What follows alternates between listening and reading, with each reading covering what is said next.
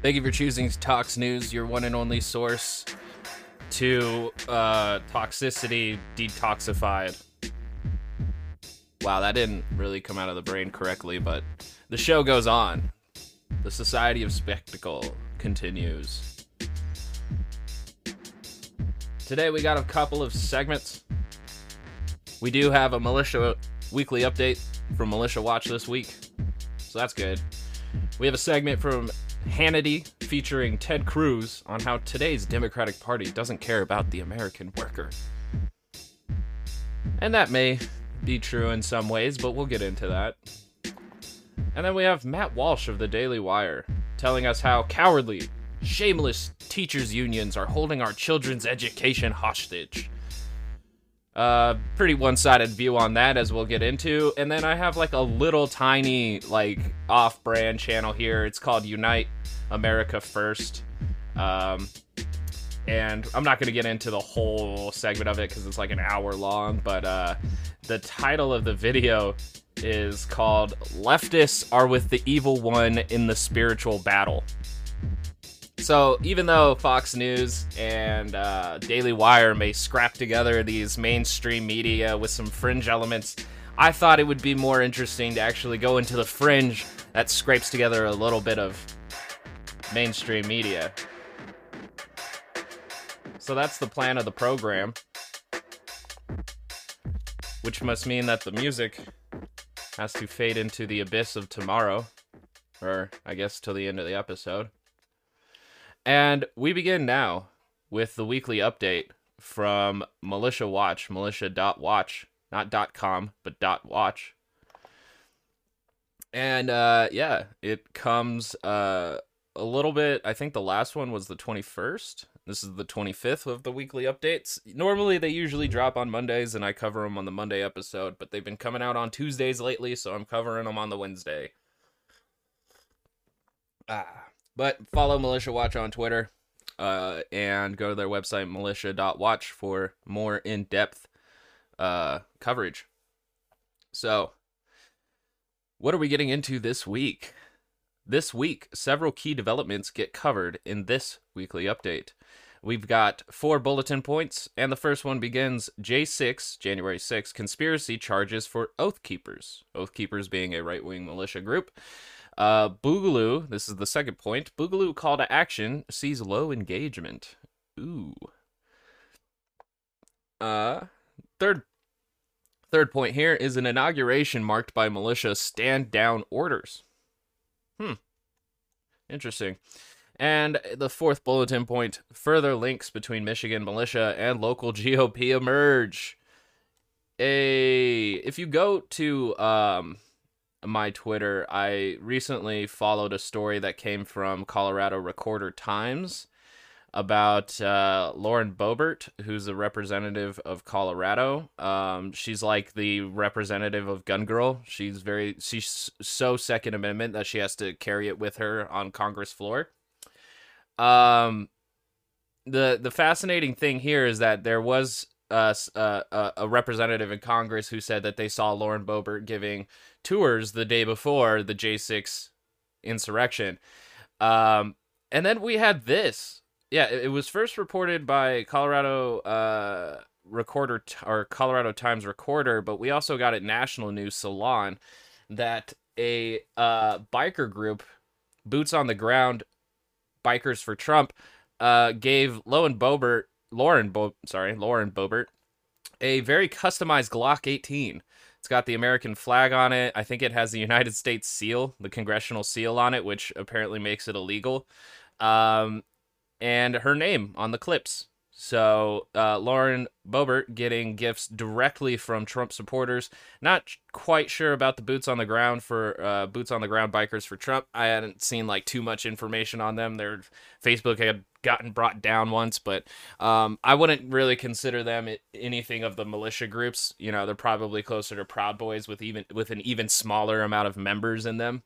So I just found that interesting. She's a QAnon conspiracy theorist, proudly so, and she got weapons, a customized gifted Glock by a Trump-supporting group. And that's when I found this following article here that Boebert, from the Colorado Times Recorder, Boebert claimed not to know anti-government extremists she's posed with, but photos show otherwise. And she has photos basically going back in time. And the gentleman who's in a lot of these pictures, let's see, Corey Anderson, who is the leader of Bikers for Trump, and also an avowed 3%er, so he's dabbling a little bit of both, probably for optics reasons. But he posted pictures saying how he loves Lauren Boebert. So she's got pretty close ties to some fringe groups going on, and I don't think that this is like some kind of freak phenomenon. It's probably going to be a pattern that's growing. I don't know how much under Trump, now that Trump's like been completely, kind of ostracized and thrown into the fringe of the right-wing talking sphere, but it's a developing story, and we'll see how everybody kind of reacts to Boebert doing that. Alrighty. I just thought that was interesting. So, we continue on, marching on through the Militia Watch. It says further updates on J6 uprising. The FBI made charges of conspiracy against 3 Oath Keepers among those who stormed the U.S. Capitol building on January 6th. These federal charges were levied against Thomas Edward Caldwell, Jessica Watkins, and Donovan Ray Crowell. Caldwell allegedly said he wanted to trap lawmakers in the building and, quote, turn on gas, unquote. Watkins was quoted in the Guardian piece on Zello use at the Capitol. Not 100% sure on what Zello is, so if you want to see what Zello use was at the Capitol, I don't know, Google it. The FBI said that the Oath Keepers planned the attack as a group. One of the arrests also apparently had instructions on how to make explosives out of bleach in her home. Other arrests this past week include a Proud Boys member and an Army reservist. An arrestee's wife told the FBI that he threatened his children against turning him into the authorities, allegedly saying to them, quote, traitors get shot, unquote. So fascist elements peeking through. Contrary to statements made by Capitol Police, days after the incident, an intelligence report warned 3 days prior to the gathering that Congress itself could be targeted by protests on the January of 6th of January. It's like the internet knew, and most people who were watching militias on the internet knew. And we all knew that the protest was going to be gathering. I think the one thing that a lot of like viewers on the internet didn't anticipate was for the police and the National Guard to be so unprepared. And in Weird Weekly trivia, Kroger also removed an Oath Keepers group from their rewards donation program. The program allows for customer-directed giving towards thousands of 501c3s, of which the Oath Keepers were one. Allows for customer-directed giving. All right, well, so basically Kroger is cutting ties with Oath Keepers, which I guess any customer can have, but as long as you're not an Oath Keeper. So, 17th through the 20th of January, Boogaloo gatherings and inauguration of Biden. A Boogaloo call to action for the 17th of January appears to have prompted only small showings in some states. Those that saw some Boogaloo appearances on the 17th of January were Lansing, Michigan, Concord, New Hampshire, Columbus, Ohio, Salem, Oregon, and Austin, Texas. An event at a 6th Capitol in Atlanta was also held on the 17th, but only 2 people showed up, and it's unclear if they were actually Boogaloo. On the 18th of January, the VCDL Lobby Day events led to multiple armed groups wandering around Richmond, Virginia, ranging from Proud Boys to Boogaloo groups, and more. The VCDL caravan drove into and through Richmond with much lower numbers than their mass gatherings of around 25,000 last year. The inauguration of Biden, seen as a potential flashpoint for militias and other related groups, was taken extremely seriously by the security apparatus of the United States government, which sent over 10,000 National Guard troops to lock down the U.S. Capitol. Among these troops, 12 were removed from security for their ties to right-wing militia groups.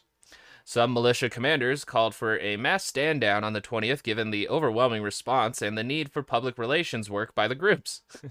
We need to do some more PR. Norman Olson of the Michigan Militia also made this point clear. Stuart Rhodes of the Oath Keepers, however, made comments to his members to prepare for violence against the, quote, illegitimate, unquote, administration of Biden. So, there's a nice little update. It seems like they're still very disorganized and quite unprepared for any real attempt at insurrection, but that doesn't mean that, like, over time they will become more competent and capable. But it's good to watch them now that it's early on. Michigan updates. In the news this past week is that Michigan GOP Senate Majority Leader Mike Shirkey also apparently met with militia groups. Hey, so he's not the only one. Lauren Boebert isn't the only one. Hey, more can be read on that here.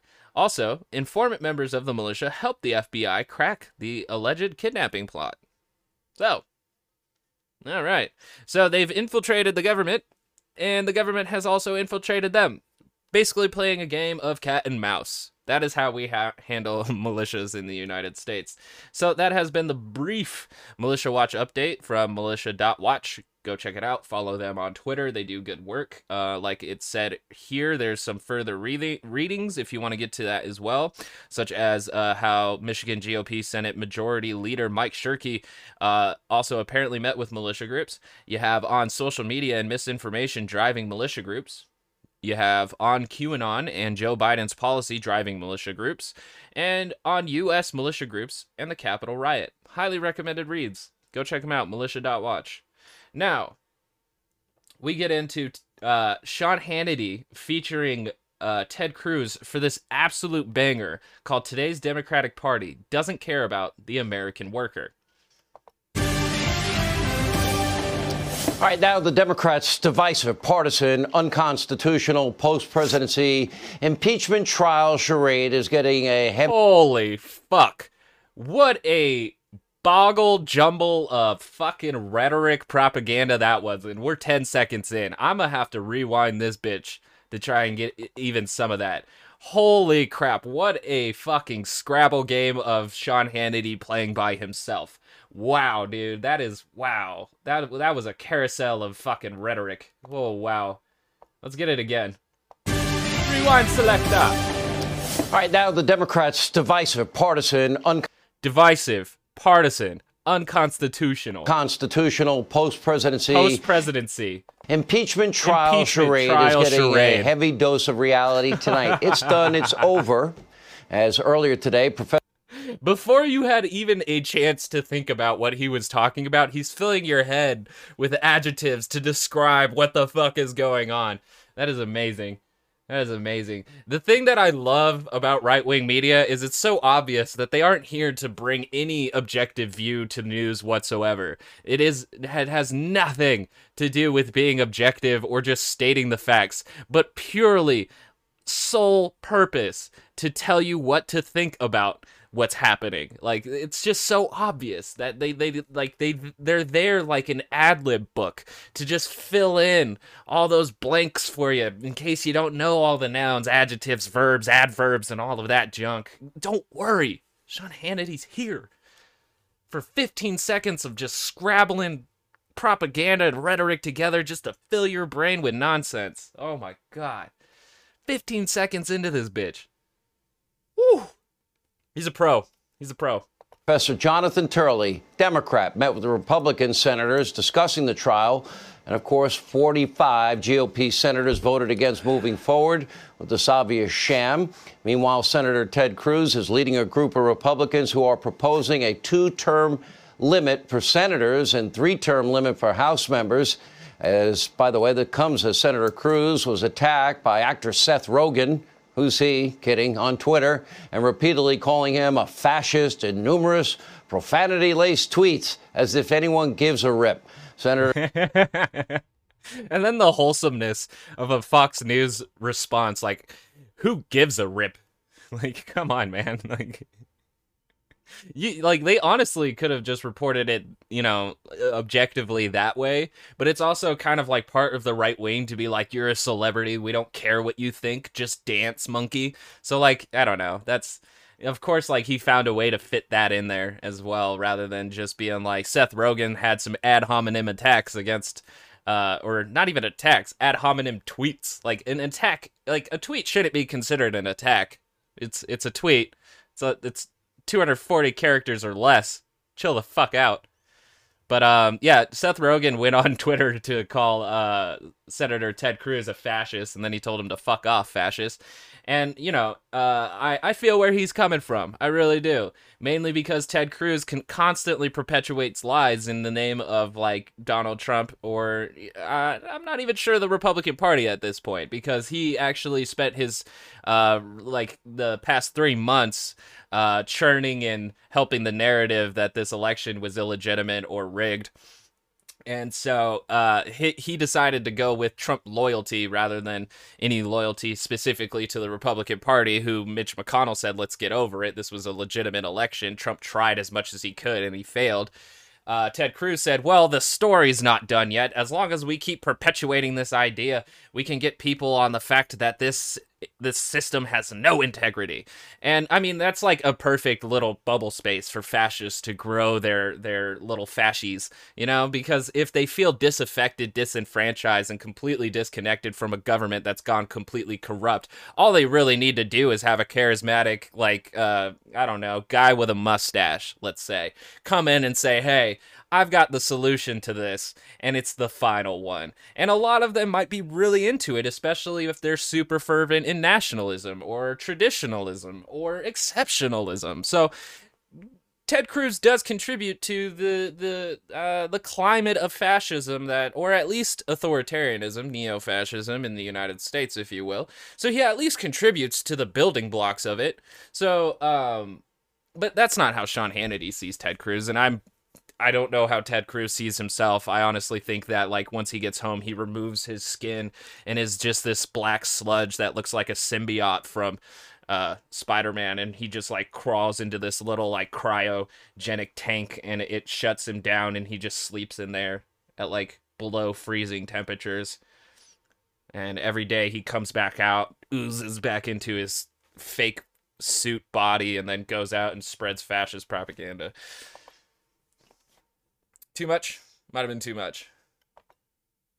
Ted Cruz joins us now for reaction. Senator, who cares? Badge of honor. Congratulations. And it's also amazing, like, how much work beards can do for men, right?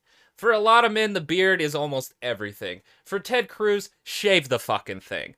That it don't look right. It looks like it's thinning, and it looks like it might have cancer. All right? And it's a little crooked in certain places. I don't grow a beard for a reason. So should Ted Cruz. I got to give you a lot of credit. Now, it's amazing that all you and Josh Hawley were asking was for an audit. The guy that carried the impeachment papers, leading the effort, challenged the 2016 election. Did they not realize their pure hypocrisy on display here, Senator? See, and the thing about the right wing, too, is that, like, the story has now become, like, pointing out Democratic hypocrisies. Oh, they did this in 2016. Oh, they did this in 2011. The thing that's about that is we're missing context. Context is pretty important to almost everything. So when you don't provide context to an objection, an election, or an impeachment trial, you're saying that these two things are equivalent. The Trump impeachment and the Bill Clinton, let's say, the Bill Clinton impeachment are similar because they're impeachments. But then that's just really surface level looking at it, and just kind of, you know, it lets the facts be palatable, you know, for Fox News and Ted Cruz to have an easier conversation that isn't necessarily solely based in reality. But that's a problem. You got to give broader context to each and every situation and scenario to understand the circumstance and situation going on. Otherwise, you're just working in this vacuum that is America, where things pop in and out. And like, oh, that's similar, but not quite. Oh, that's similar, but not quite. And you just keep moving on, as if none of these events are connected, and we're not in a broader web of the universe. Like, whatever. I'm getting too big here. All right. But just want to highlight here, you can't compare same events wholeheartedly if the context is different. Well, Sean, it's great to be with you this evening. You were right that the Democrats are demonstrating a lot of hypocrisy right now. They're demonstrating anger and rage. Last week I was sitting out of the back of the Capitol, and I listened to Joe Biden give his inauguration speech, and I actually thought it was a good speech. I was glad to hear him make a call for unity, to say the country should come together. But unfortunately, congressional Democrats apparently weren't listening to a word he said, because the very first step they took after hearing an impassioned plea for unity is to charge down the road of a partisan, divisive, angry impeachment trial. And this is not driven by the needs of the country. This is not driven by trying to help out the people who are hurting back home. This is driven really by the partisan rage and the partisan anger the Democrats feel. They hate Donald J. Trump, and they're engaging in Ted Cruz is creating all of these reasons now that have absolutely nothing to do with the impeachment. And Ted Cruz is one of these people who has to be held accountable for spreading misinformation and also kind of maybe possibly, a little helping to incite the riots of January 6th. He perpetuated the story so much without any evidence. He's almost complicit with the Trump campaign. Come on. So and obviously with him creating all of these reasons why Democrats are doing it, them being more vindictive, sociopathic narcissists, completely eliminates any thought in the mind that it has to do with accountability, that people have to face consequences for their actions. And that includes Ted Cruz. So him being the correspondent of this segment is paramount to him building his own defense. And it's just convenient. It's just convenient. If I doubt anybody who actually watches Fox News can take in an entire day of MSNBC, Jesus, CNN. I don't watch any of it. But the thing is, though, is that I'm still well aware that this has to deal with accountability, and that means that Trump. And I agree with the establishment Democrats and the progressives here at this point. Trump should not be able to hold office ever again. He's a liar. He's corrupt, and he's bad. Not because he's orange. Orange man is in fact bad, but it is because of his actions. And me personally, and I'm not alone, would like to see some fucking accountability happen in this country once for someone who is in a position of power. That's what it's about. It's not about my own vengeance. Even though I wish Trump had not had William Barr cover up the Russia investigations for him. Even though I wish that there was a stronger case built for the Ukrainian phone call that he had and he could have got impeached back in 2020. But I think his incitement to riot and his spread of disinformation from the beginning of the pandemic throughout the election should completely disqualify him from holding an office of officiality and authority ever again. And I hope that we can move it towards holding Ted Cruz accountable as well, because he spreads this disinformation just as much. Now, this comes from the same idea that AOC wants to create this commission, this long list of people who's done it. And I don't think we necessarily need to do that. We just need to start introducing some articles of impeachment to these people, holding trials, and if they get convicted, they get convicted. It's not a criminal trial. They're not going to go to jail. They're just going to be barred from holding office that holds incredible amounts of responsibility. An act that I think is petty, I think it is retribution, I think it is vindictive, and I think it's a waste of time. And so to coin a phrase, I think it's time to move on. It's time to move on and focus on helping people get back to work. How often, and I think I've seen this brought up through the internet, but how often do Republicans bring up Benghazi and Hillary Clinton? How often? Just put it out there. Just how often? Because that happened back in 2013? And it's still kind of a thing in our mind in the back. So it's very funny. It's very funny. And then when they get things like the election not pulling up any evidence, they don't say, let's move on. When they find that the Hunter Biden supposed corruption with China finds no evidence, they don't say move on. But when there's an actual worry of right-wing insurrection in furtherance of political violence, guys, let's just move on. Holy shit. Helping people beat this global pandemic, bringing America back to where we should be, not these partisan games the Democrats are playing. All right. Impeachment is over. I mean, my favorite part of the Republicans, too, is you ask them, well, how do we beat the pandemic? They're reopen the economy. What? How? What? Okay. Because there's no way 45 senators that say it's unconstitutional can turn around and say, oh, okay. But there's important principles in play here. Why would people legitimize, validate the House's snap impeachment? One. Number two, if we're now going to. There's two things a part of this impeachment. And so the unprecedented of Trump's impeachment is that he is out of office as we are speaking. He wasn't out of office when they introduced the articles of impeachment in the House and it passed. He wasn't out of office then. But the act of initiating the impeachment was while he was in office. But they're not going for removing him from office, which is one stipulation a part of impeachment. The other is revoking their ability to hold office. And I cannot stress this enough because they're not even bringing that up. But they will bring it up in certain segments at certain times to say this is the vindictive act. They're so afraid of Trump, they don't want him to hold office. And it's like, no, he's so irresponsible, it should not be allowed to give him power. To use that standard. Let's apply it to Schumer, Kamala Harris, Joe Biden, Maxine Waters, and Nancy Pelosi. Let's start there. Thirdly, there is something that's called the Constitution. Never mind, there was no due process, no investigation, no defense, no opportunity. Now we're learning that that's not how introducing articles in the House works. And also, due process is part of the, Fourth Amendment? Like 4 through 6, and that has to deal with fucking criminal courts. Hannity, know your Constitution. That's criminal cases, man. Come on.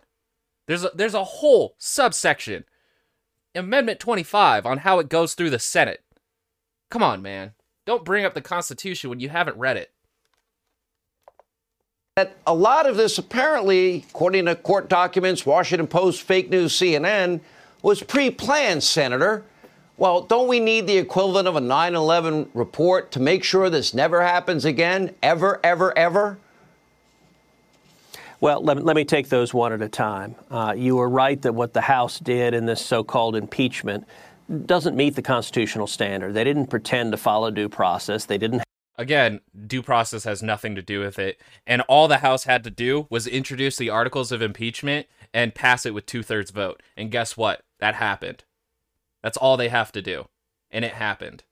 He's lying. He's lying, and that's why he gets called a fascist. Have hearings. They didn't pretend to look at any facts or any evidence. That's for the Senate trials, which has not happened yet. Holy God, he doesn't even know how the Constitution works or how impeachment works, or he's just playing ignorance. Because that's what helps the political agenda, which I don't know is worse. Willful ignorance or actual dumb idiot ignorance. I really don't know what's worse. Because willful ignorance means you're doing that shit on purpose. It was an exercise of political rage. It was their id speaking. They hate Donald Trump. For anyone who hadn't been paying attention, they've made it very, very clear. And look, these are the same. Highlighting Trump's authoritarian aspects, criticizing Trump is not hating Trump. But that's what they do. They build the idea that this is all because they hate Trump, and then later in a different segment, because they hate Trump, they hate you. Same Democrats who 4 years ago in 2017, actually in December of 2016, before Trump was sworn in, said they wanted to impeach him. They've wanted to impeach him from the beginning. They did it a year ago. I feel like I'm kind of trapped in Groundhog Day, where apparently every January we're going to be doing another impeachment. So I guess next year, I don't know, maybe it'll be the impeachment of Jimmy Carter or the impeachment of Bill Clinton or the impeachment of Barack Obama, because that's what we do in Januaries. But this was not driven by facts. It was not driven by the evidence. It was driven instead by extreme partisanship. And I don't think that's what the American people want. Anyone who looks at the November election, it was not a mandate. So if they don't want extreme partisanship, why did he back the unfounded claims that the 2020 elections were rigged, that it's an illegitimate win? Why would he back that narrative if Americans don't want extreme partisanship? His partisanship is so extreme that he's loyal to one guy, Trump. For the left to go crazy, hard, and extreme And the problem, Sean, right now, the people driving the train in the Joe Biden administration. Please, from here on out, be weary of people who say that accountability is extremism. Be weary of those people. And the Chuck Schumer and Nancy Pelosi Congress are the extreme left. The first week in office, what has Joe Biden done? He signed an executive order ending the Keystone Pipeline, destroying 11,000 jobs, 8,000 union jobs with the stroke of a pen. He said, your jobs don't matter. What else have they done? I'll tell you, this first week, it has been quite dismaying. I mean, is it really Joe Biden's fault if the Keystone XL pipeline has been this giant litigation, disaster? Like, it's been in court so much, and it's lost a significant amount of court battles as well. But on top of it, back in October, it already leaked 300,000 gallons of oil, of tar sand oil, just decimating land. So, yeah, if environmentalism is now considered extremism, can you imagine what side Republicans are on the political spectrum at this point? If caring for the environment is extremism. And that's the thing too, is that they always bring up these jobs, and the 8,000 jobs would have been, even though they were union jobs, which doesn't necessarily mean really anything.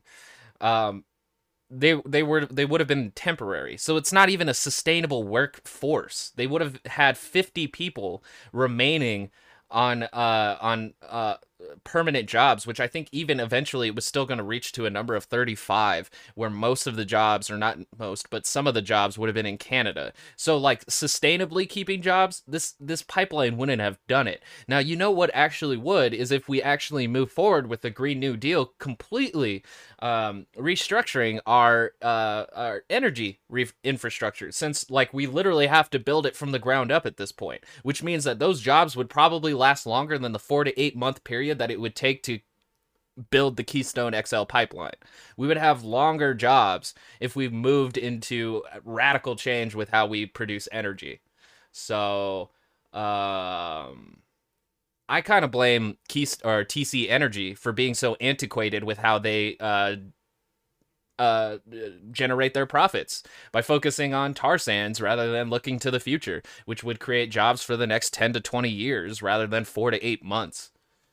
Seeing Biden nominee after Biden nominee get cozy with China. Explain how. I've asked multiple nominees, will you commit to maintaining the entities list that sanctions companies in China that are using their technology to repress and oppress 1 million Uyghurs, to commit horrific human rights violations, and not a single one of those Biden nominees. Do not pretend to care about the Uyghur Muslims when you obviously supported the FEMA money going to the border wall and the child separation policies and, like, everything going on at the southern border. America honestly has very little to stand on when it comes to human rights when we continue our abuses at the southern border, who his party is fervently backing and doesn't like that that Biden just ended the construction of the border wall, doesn't like that Biden just supported DACA, doesn't like that Biden supports ending the zero tolerance policy. So please do not pretend to care about minorities in other countries when you could give two shits about the ones here. Will make that commitment. I think they are preparing to get in bed with China, and that's an extreme agenda. That's not what the American people want. Senator, we got by, with the stroke of a pen, an executive fiat, we got, let's see, we're back in the Paris Climate Agreement where, China is a developing nation. We're not. What does that have to do with anything? We got... what does that have to do with anything? And then on top of it, when it comes to the Paris Climate Accords, the fact that we have to, like, limit our carbon emissions, like, we may not be like a completely infrastructurally developing nation, but when it comes to renewable energy, sustainable energy, we are developing still. And we're doing a shit job at it. Like, China's going to end up beating us out of it. And then we're going to have a ton of oil that we can't sell to them. And as more countries continue to move into that sustainable, renewable energy, we will have more barrels to keep into the storage and less to sell, which ultimately will hurt our economy. Fuck you guys. You know, the end of the Keystone XL pipeline. Now the wall building is going to stop. Entire industries wiped out with that stroke of a pen, Senator. Entire industries. Interviewed a guy last night, got into more detail on radio today. He's got 3 kids. They're making over $100,000 a year. Where's he going to replace that job with 11 million plus Americans getting amnesty during the middle of a pandemic? How's he going to replace that $100,000 a year job?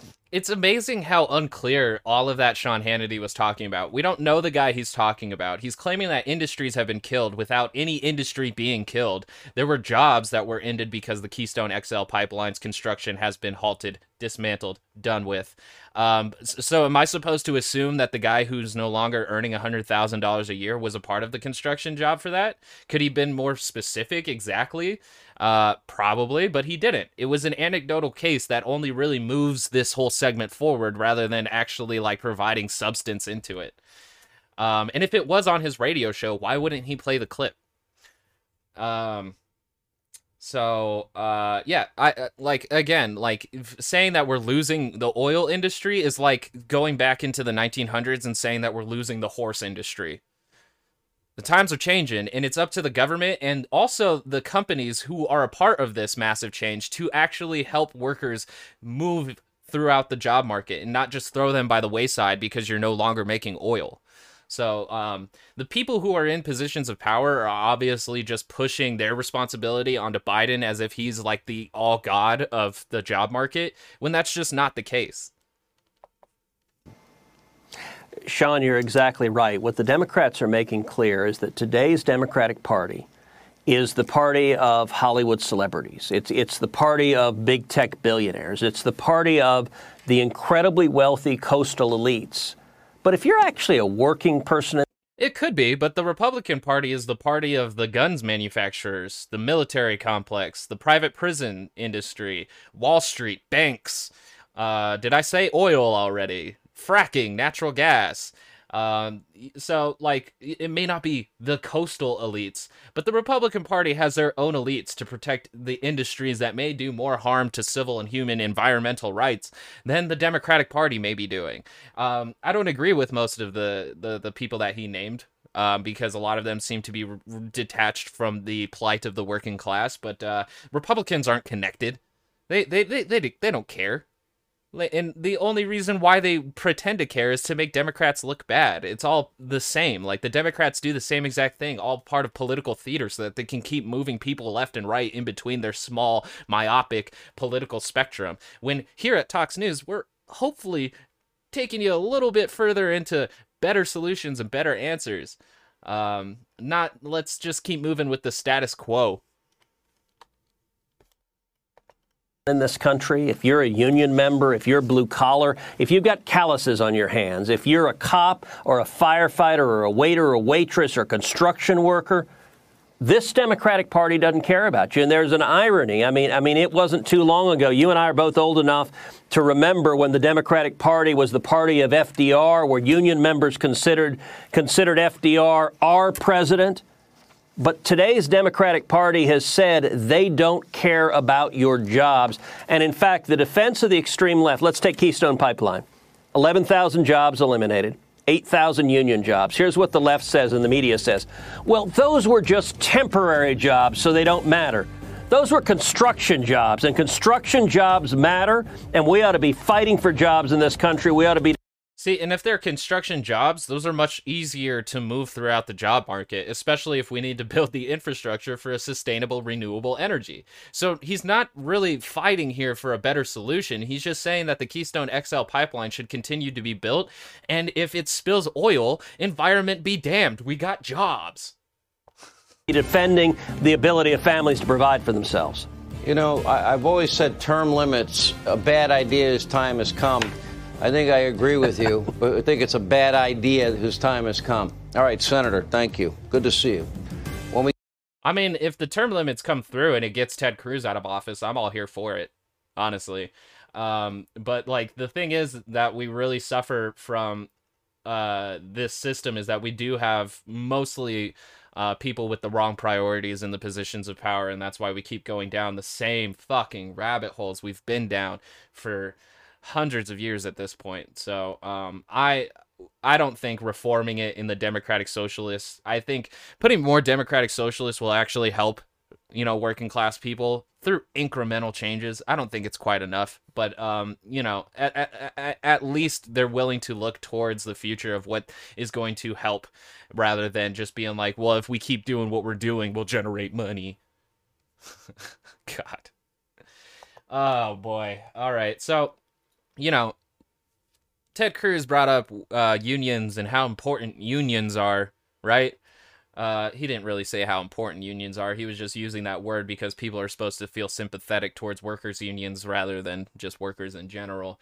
Or he's just trying to highlight the hypocrisy, even though Democrats aren't really great with unions. No. Communist parties and socialist parties have been much more favorable to unions than the establishment Democrats. But moving on, we have Matt Walsh of the Daily Wire Perspective saying cowardly, shameless teachers' unions are holding our children's education hostage. Who, how, where, when, why? Next. Our society, has always hailed teachers as heroes, selfless, noble, courageous educators and caretakers of our children. The teaching profession was one of the few we were supposed to celebrate unquestioningly. Teachers were one of only a few professional groups we were meant to applaud simply for existing. Now, this attitude towards really any profession at all was and is and has always been wrong-headed. Nobody is a hero merely for working in a certain occupation. So he would argue that firefighters aren't heroes. He would argue that military servicemen aren't heroes. He would argue cops aren't heroes. Doctors aren't heroes. Nurses. But teachers apparently are especially at the bottom of the rung because they accepted the job. They knew what they were getting into. There's no reason to call them heroes. They're not, the first leaders in the thoughts of the generation of the future. No, they're people who accepted jobs. I don't care what the occupation is, because they're getting paid. Whatever the line of work is, most people get into it because it's something they think they can do and they want to do. And they think they can make money doing it. It's not a bad reason to take on a job by any means. It's also not heroic. It's sort of a morally neutral motivation most of the time. Doing something because you want to do it and you think you're good at it doesn't make you a martyr or a saint. Doesn't make you a bad person either. Just makes you a person like the rest of us. So there are good teachers, plenty of them, even heroic teachers. I've known some. But they aren't good or heroic simply for being teachers, and that's the distinction to keep in mind. The problem with adopting a romanticized view of any profession is that it makes it impossible to hold the people in that profession accountable or to criticize them when they deserve it. And this is exactly why this romanticized idea was cultivated in the first place. That's funny that he doesn't even recognize that. Like, he's never used that argument for, like, the police unions, which, like, constantly fight for cops who use excessive force to keep their jobs. So that's very fascinating that he'll direct that ire towards teachers' unions who don't really actually, like, beat the shit out of people and wrongfully arrest them or perhaps kill them. But he'll do that for the police. The police union is integral to the workings of the police, and it allows us to retain officers, which we need so badly. But when it comes to teachers' unions, fuck them. It becomes especially problematic when we're talking about people who work so closely with and have such an influence over our children. This should be cause for extra scrutiny, more accountability, louder criticism when warranted. Because the consequence of turning a blind eye or ignoring the bad things when your children are concerned could be catastrophic. The teachers' unions have made this situation so much worse, both by framing any criticism of teachers as an attack on the teaching profession, haranguing the public into turning that blind eye and ignoring the neglect or abuse of our children in the school system, which does happen and has always happened, and also by fiercely protecting the bad teachers, while demanding ever more considerations and benefits and perks for all teachers, irrespective. See, it's the same thing with the police unions who, ostensibly have much more power than teachers, and he doesn't make this argument for them. No, just for the teachers who need to get the fuck back to work. Of their job performance. The whole situation is quite a mess, to put it mildly, and that mess has been thrown into much sharper relief over the past nearly, a year now, when schools across the country have been shut down. It was, of course, known almost from the beginning, as we've talked about many times on the show, that there was no real reason to have schools shut down at all. To shorten the spread of coronavirus.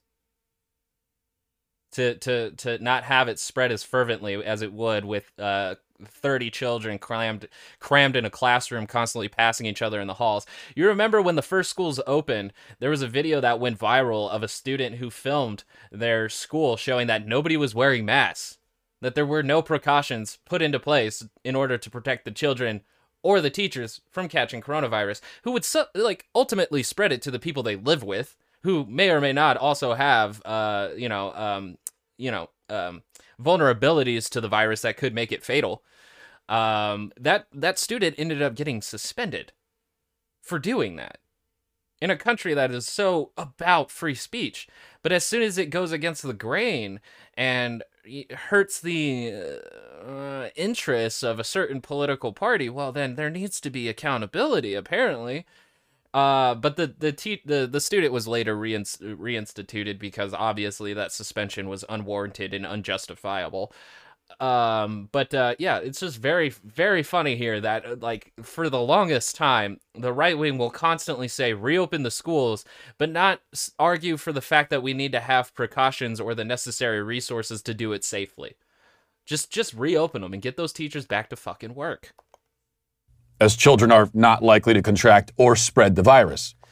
And that's a false claim. That's a false claim right there, because a study came out that children actually are a bit more infectious. They have more of the proteins in their throats, in their esophagus. So the amount of virus that is actually cultivated in their systems and for the ability to spread is actually more prominent. They actually have more to give to everybody than anybody above the age of 25.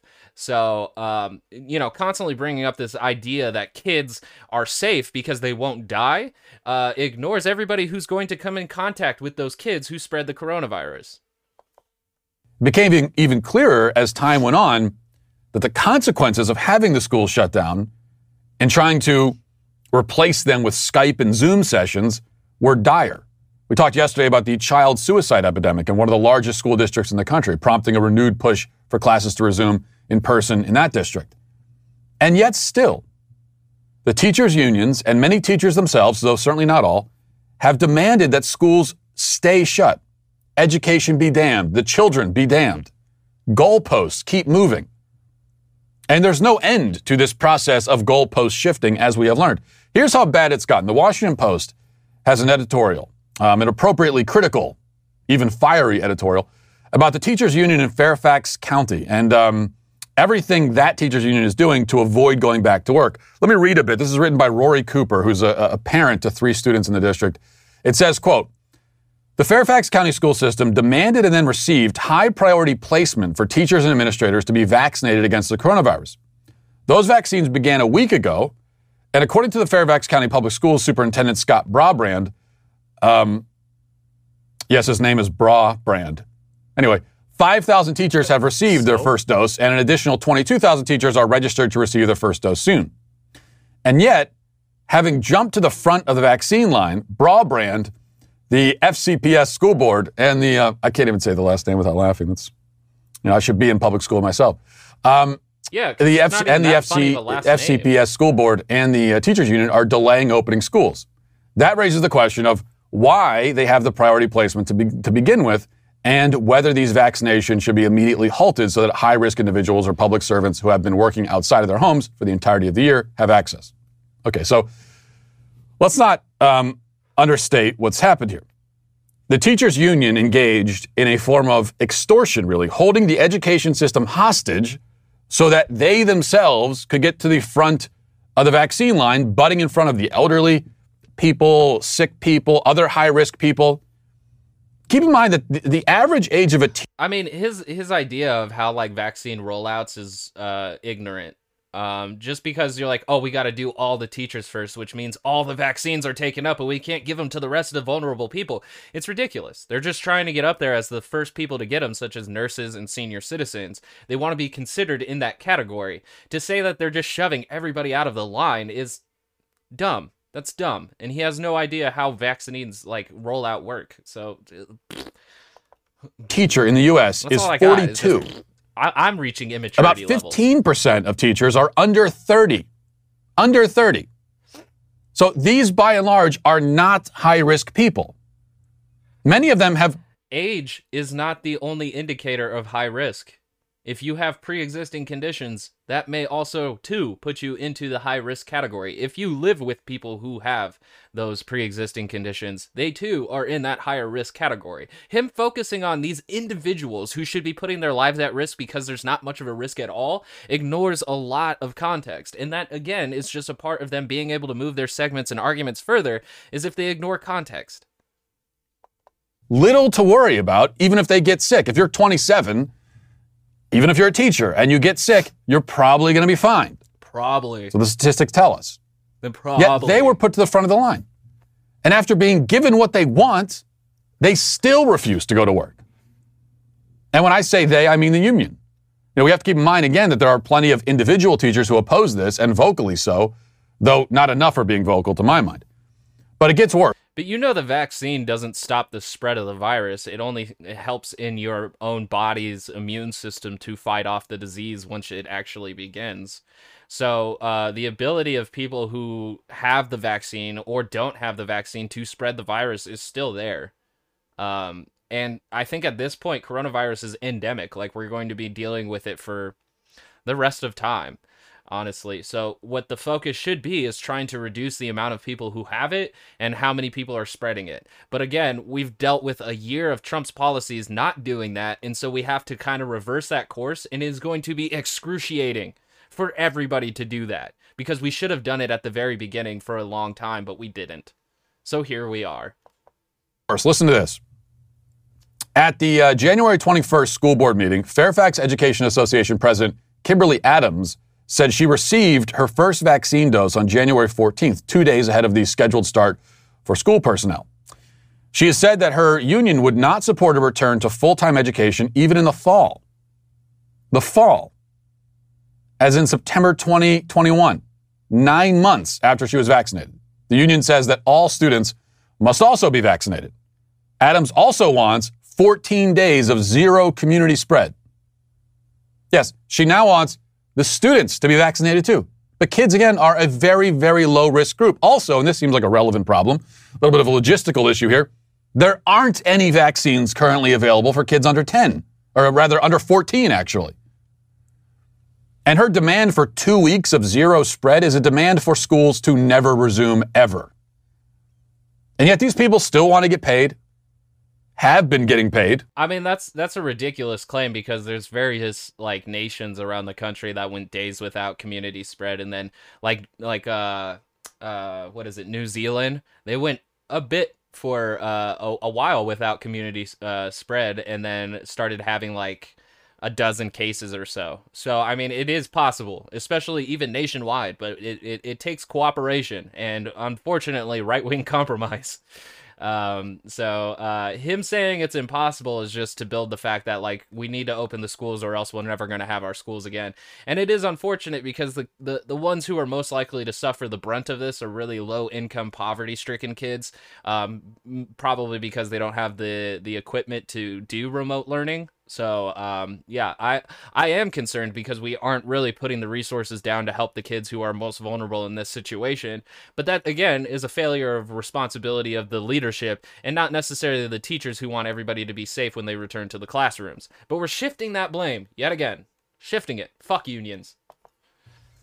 They're demanding front of the line for the vaccine, full pay, full benefits, but without having to do their job. And remote learning is still going on. And I have an article that we're going to read after he's done here to actually get some real news reporting on this, because he's completely narrative steering here.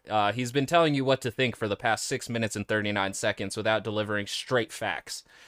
He gives you a little bit of here's what's going on, now here's what to think about it. And in fact, he kind of began this whole segment with here's what I think, and this is what's going on, now here's what to think about it. For a year now, and counting, this is quite simply one of the greatest displays of cowardice and selfishness I have ever witnessed. And if you think I'm exaggerating, remember, again, that children are not learning anything through Zoom class. Listen to the teachers themselves. And for that, when you make a claim like that, provide a source or a citation or a study that proves that Zoom has taught 0 kids, that remote learning is completely ineffective. Please provide your work. They'll tell you. So the kids, their education's being stunted, and meanwhile, they're increasingly falling into depression and suicide. The teachers' unions look at this and just shrug their shoulders. And that's the thing, too, is that part of my radical extremist beliefs is that everybody should have healthcare. And alongside that healthcare, access to therapy. And it should be all ages, because apparently even kids as young as like 7 can start feeling very insecure about themselves. And I feel that we can stop a lot of school bullying and eventual suicides if we have them have the access to somebody who will talk to them off the ledge. And of course, like, we need to have a much broader system of like daycare and taking care of kids, or even, hey, let's pay the parents to not work so they can stay home and watch their kids while we shorten the spread of this pandemic, which has been killing 4,000 people a day. Hey, maybe that's a suggestion we could do. Canada's been doing it. I thought we were the wealthiest nation on the globe. The only thing they care about, the only thing, period, at all, is that they personally get the most amount of money and the most amount of benefits for doing the least amount of work possible. And that has always been the concern of the teachers. And that's how you get Republicans to turn on average American citizens, is you call them lazy. Call them lazy, and Republicans will eat them alive. Teachers union, always. And don't expect anybody in the current administration to speak up forcefully against this. The Chicago's teachers union is also refusing to return to work, even though a plan was put in place to open schools again. So the city wants to open the schools, but the teachers union is saying, we're not going to go. They're stamping their feet and saying they're not going to go back to the schools because they're too afraid. I would say concerned for public health, but you can easily, without context, just move it as in, like, oh, they don't care about anybody but themselves. You could easily do that. But this is the objective of unions, is to bring all the workers together so that they have solidarity when they feel that there is an unjustifiable act either by their business or by the state. So strength in numbers, and Matt Walsh hates unions, and he specifically hates unions that don't do what he wants them to do. But police unions, completely silent about it. He's not even going to bring it up ever. President Biden was asked about this yesterday and had a chance to stand up for, the kids and for the education system. But instead, here was his answer. Right now, the Chicago Teachers Union has refused. They've defied an order to return to in-person classroom because of a lack of vaccinations. Do you believe, sir, that teachers should return to schools now? I believe we should make school classrooms safe and secure for the students, for the teachers, and for the help that's in those schools maintaining the facilities. We need new ventilation systems in those schools. We need testing for people coming in and out of the classes. We need testing for teachers as well as students. And we need the capacity to know that, in fact, the circumstance in the school is safe and secure for everyone. For example, there's no reason why the clear guidance will be that every school should be thoroughly sanitized from the lavatories to the hallways. And so this is about making, and none of the school districts that I'm aware of, there may be some, public school districts have insisted that all those pieces be in place. Yeah. Now, before Matt Walsh tells you what to think, I'm going to tell you what I think. I don't really like Biden. I think he represents everything that has made people want to vote for Trump. Now, with that being said, he did much better than Trump in that situation. Is that he said we need to build an infrastructure to ensure the safety of the kids, teachers, and public health. Basically what he said is that in order to reopen schools, we have to have an infrastructure that helps us also combat the coronavirus. Trump's answer to that question would have been a usual, just easy yes, without saying that we need an infrastructure that will help us combat a pandemic. So whatever you're gonna say, Matt Walsh, it's weak. It's honestly basic, and it is unconcerned with actual lives in this country. There's his answer. What talk about cowardice? That's the theme here. What an Cowardice through leadership. Very fascinating. To say that we need to actually ensure the safety is cowardice, even though that is specifically the state's job, is to respect, protect, and fulfill your human rights, which should mean going to school or the right to education without catching a virus that could kill your family members. absolute coward. He had a chance to stand up. Or just reduce the chances of you catching the virus and giving it to your family members, subsequently killing them. Because like I said earlier, this is more likely to be endemic of a virus at this point, and people are going to continue to catch it well beyond 2020 and 2021. This virus isn't going anywhere, thanks in part to Donald Trump's administration to do absolutely nothing. I mean, Democrats are terrified of teachers' unions. We know that. He had a chance to stand up and say, listen, get back to work. The kids need you. Stop whining and get back to work. Yeah, that's brave. That's really brave to not fully think out the consequences of opening schools without proper PPE or precautions. It's so much braver just to tell everybody who has to risk their lives to just get back to fucking work. Get back to work. Stop whining. You're a coward if you're not willing to get this virus and spread it to everybody you come in contact with. Coward. Instead, he talks about But of course, Matt Walsh isn't even putting his life at risk here. He can work remotely if he wants to. He's a talking head in the internet. This guy has nothing to risk with this news segment, and yet has the gall to call other people cowards. new ventilation systems in all of the schools? What? In the whole country? Wouldn't that create jobs? I think that would create jobs. That sounds like there's some work that needs to be done. And it actually benefits the children. If we could actually insert UV lights throughout the ventilation system that helps to kill coronavirus cells. What? But he's against that? He's against creating jobs for the safety of our children? Weird. Why? Do they all even need it? What else do you want? Maybe we should demolish. Do we even need a tar sands oil delivery system? Do we need our children to breathe cleaner, better air when they are in our schools? Jesus Christ. The things that they will fight for and fight against. I cannot believe it sometimes. Demolish all the schools and just rebuild them from scratch. Jobs. Just to be safe. Jobs. Yeah, there could be some leftover viruses in there, or you never know. There could be a virus hiding somewhere under a floor tile. So let's just. I mean, he's being completely irrational to say how irrational it is to redo the ventilation systems throughout our schools. But jobs, dude, that would create jobs. That would create work, and it actually comes to a net benefit for the public safety. So get out of here with that basic bitch shit. Wow, dude. Wow. So when it comes time to actually create jobs that will help us down the line, no, it doesn't generate profit. So no. Demolish them all. Or better yet, demolish them all and not rebuild them because, we might as well if they aren't being used. The upshot here is that school will not return this year for millions of kids, and probably not in the fall either. When all is said and done, millions of kids might end up missing 2 years of their education. And again, the root of that isn't the pandemic. The pandemic merely exacerbates the situation for a lot of people. The root cause of that, poverty. Kids don't have the resources to do remote learning. Their parents don't have the resources to stay home and help their children learn or do homeschooling or even have the level of compassion to do that.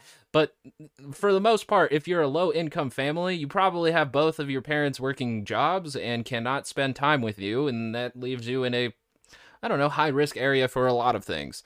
But if the government were to take upon itself to ensure that these families could stay home with their children, ensuring their education and safety, well then, that would be a pretty leadership role to fill.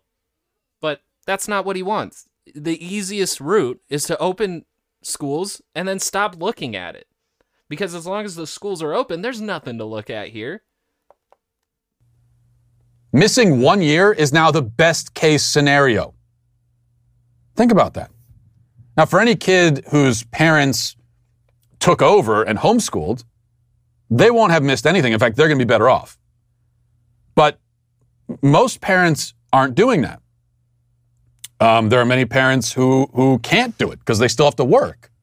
It's amazing how many like cases he brings up without any studies or statistics to back up any of his argument. It's all just this like subjective perspective that we get from Matt Walsh that doesn't have any base value in like studies, data, none of that. It's all just on how he feels of this situation. And I'm not saying that I didn't do the same thing, but I just want to highlight here that he's not even really looking down other avenues for solutions. He's just merely saying open the schools because that's what you're supposed to do. And so those kids, millions of them, are simply going without. And that will now continue indefinitely because of the chronic, unadulterated cowardice, self-interest, callousness, and laziness of the teachers' unions and many of its members. It's as simple as that. All of those adjectives he used at the end are actually a part of his argument. He built an argument around cowardice because he doesn't want to do anything to actually ensure the safety of schools, and also isn't willing to fight on the side of the teachers who are most likely paid less than he is probably. So his nastiness towards teacher unions and the safety of their health, it's gross. It's gross, and honestly, he shouldn't be taken seriously for anything. All right. How many views did that have? 6,000. Thank God. Woo! What's the top comment?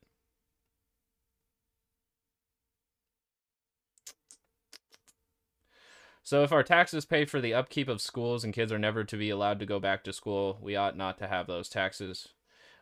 Ought we not have those taxes refunded to us? Oh my God, I'm not even going to answer that. Jesus. All right.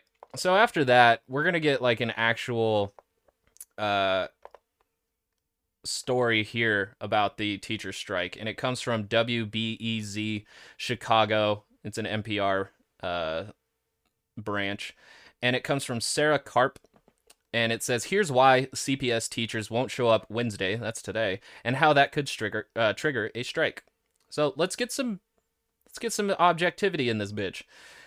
And it reads, the Chicago Teachers Union and Chicago Public Schools failed to reach a deal on school reopening, triggering plans for 14,000 school staff to refuse to report to schools on Wednesday and opening the door for a strike.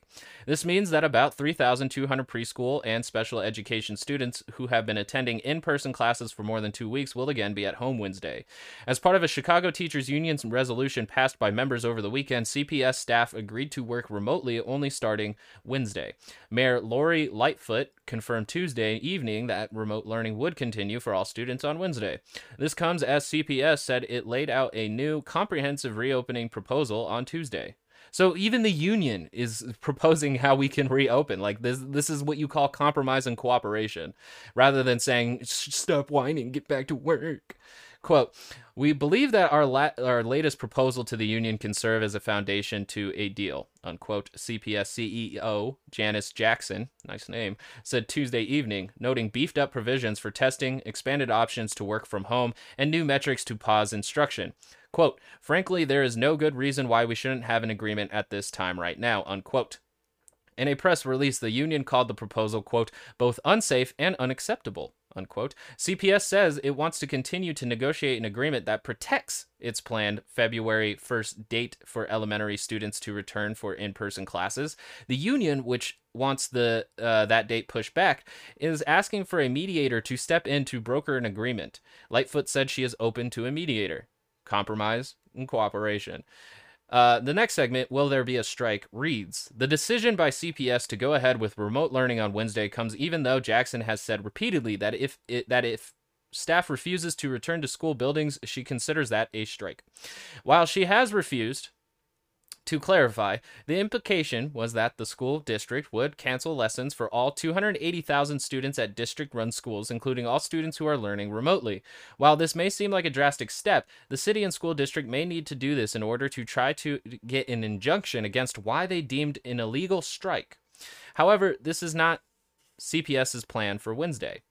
But there's another way there could be a strike. If CPS blocks any staff from teaching remotely on Wednesday, CTU plans to respond with a strike beginning on Thursday morning with picketing outside school buildings. Despite the strike threat, both the union and the city tried to lower the temperature Tuesday evening. Quote, "Teachers, of course, we want you to be safe. Of course, our course, we take it's of course we take your health and safety incredibly seriously," Lightfoot said. "But we need you to work with us. We need to talk to your leadership because we can't get there unless we get there together. And we need to get a deal done for our children," unquote. So, like, they're working this out. They're compromising. So he's not, like, Matt Walsh made them sound much more Stonewall than they actually are. Why don't teachers and staff want to return is the next segment, and it reads, "Many fear contracting the virus at school, putting either themselves or a family member at serious risk." And I haven't even read this article yet. Like, honestly, most of this just comes from a place of empathy and compassion, which seems to just be severely lacking from right-wing thought heads. All right, anyways. Teachers and staff acknowledge that other types of workers are staffing supermarkets and hospitals, but they point out that they have been teaching from home for 10 months and question whether the extra exposure is necessary. Teachers and staff also point out that only about a third of all parents are willing to bring their children into schools for in-person learning. Pause from the article here. That is something significant that Matt Walsh failed to acknowledge, that a third of the parents also agree with the union. It may not be a 2/3 majority vote, but it's still important. It's still important. They are being told to teach both remote students and in-person students at the same time, which they worry will dilute the quality of education for both sets of students. But Lightfoot and Jackson insist that in-person learning is a necessary option. They say remote learning is not working for many students, and they risk of losing, quote, "a whole generation of students," unquote.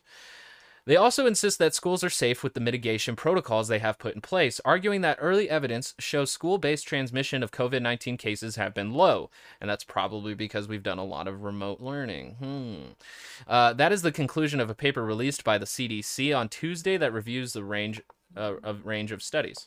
So, I mean, it would have even behooved Matt Walsh to bring up this study, but he doesn't work on data. So I opened it in a separate segment here. Data and policy to guide opening schools safely to limit the spread of SARS-CoV-2 infection. So there's this whole study by JAMAnetwork.com. If you're interested, check that out and get some objective data that isn't steered narratively. All right. So the next segment, where do CPS and the CTU part ways? Well, it reads, "Though the union and the school district have been negotiating for months, there are still several key issues that separate them and are preventing them from reaching a reopening agreement. CPS's new proposal on Tuesday appeared to do little to move the needle. The union wants reopening delayed until staff are vaccinated. The CTU is increasingly focused on the fact that school staff are slated to get vaccinated starting mid-February. Leaders want the school district to vaccinate teachers before ordering them back into schools." So, in CPS's proposal Tuesday, it offered to prioritize vaccinations for in-person school staff working in communities with the highest COVID-19 positivity rates.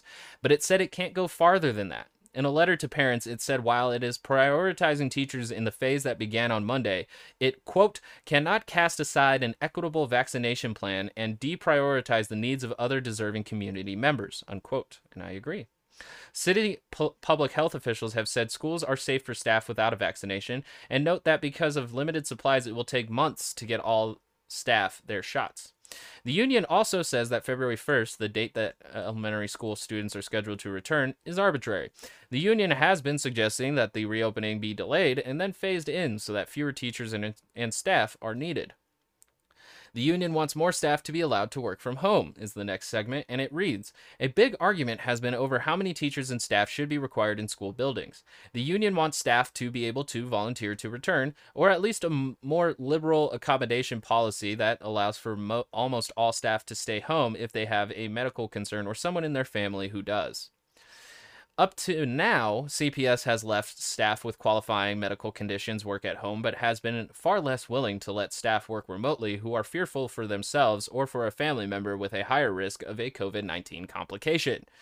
In its proposal Tuesday, CPS said it is guaranteeing remote accommodations for all staff who have conditions that put them at elevated risk if they contract COVID-19 or who are the primary caregivers for family members who are at increased risk. It also said, quote, the district is working to provide as many additional accommodations as possible, unquote. The CTU says it wants telework available for the vast majority of staff with household members who are at high risk.